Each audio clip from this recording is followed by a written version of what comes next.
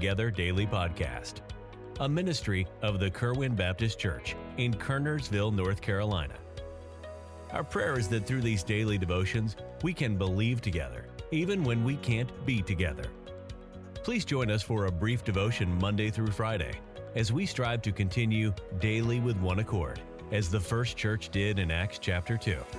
Now, here is our pastor, Daniel Hawtrey, with our devotion today. Well, good morning. This is Pastor Hawtrey. Thanks for joining us for Believing Together. And I appreciate you tuning into our podcast today. I wanted to read out of Hebrews chapter 2 and verse 11. For both he that sanctifieth and they who are sanctified are all of one, for which cause he is not ashamed to call them brethren. You know, in this chapter of Hebrews chapter 2, the writer of Hebrews rehearsed what was man's original created position.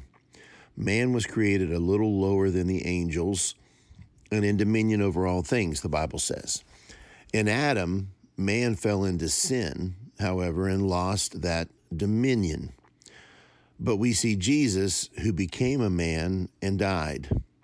He purchased salvation for all, restoring mankind.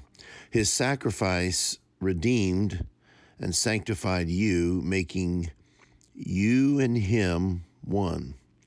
The Christian in Christ are family.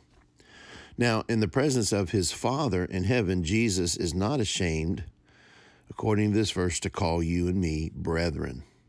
Wow. From disaster, Christ saved you and ushered you to deliverance. And that's the story of each of our lives, from disaster to deliverance. That's salvation. Can you imagine Jesus in heaven looking down at all the Christians and with no shame saying to God the Father, they are my brethren? What a great position for you and I, not just to be in, but we overlook that. We don't appreciate it. What an inspiration. You and I need to not get over our salvation. Jesus did a work on you and in you. You know, my question to us today would be this: if he's not ashamed up there to call us brethren, then why should we be ashamed down here to call him Lord? You know, I encourage you this morning, stand up and speak up for Christ. He left glory, became a man, died a horrible death to save you and to save me. He is nobody to be ashamed of. If anybody would be somebody that would be ashamed of, it would be us that you would think he would be ashamed of. But he's not. He calls us brethren. And why in the world then would we be ashamed of him? I just want to encourage you today as just a reminder, if he's not ashamed of us, although we deserve it, then let's not be ashamed of him. Stand up for what's right. Speak the truth in love.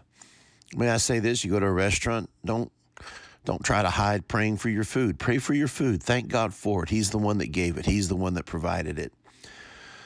It's okay to tell the truth, to speak the truth, to say the truth. It's okay, even in our day. You say, well, I might get some people mad at that. Well, so be it.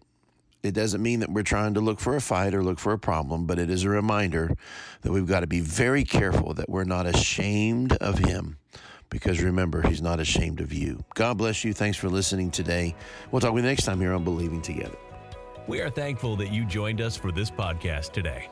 We encourage you to subscribe to the Believing Together Daily Podcast. And please feel free to contact us through our church website, kerwinbaptistchurch.com, if we could be of further assistance. May God richly bless you today.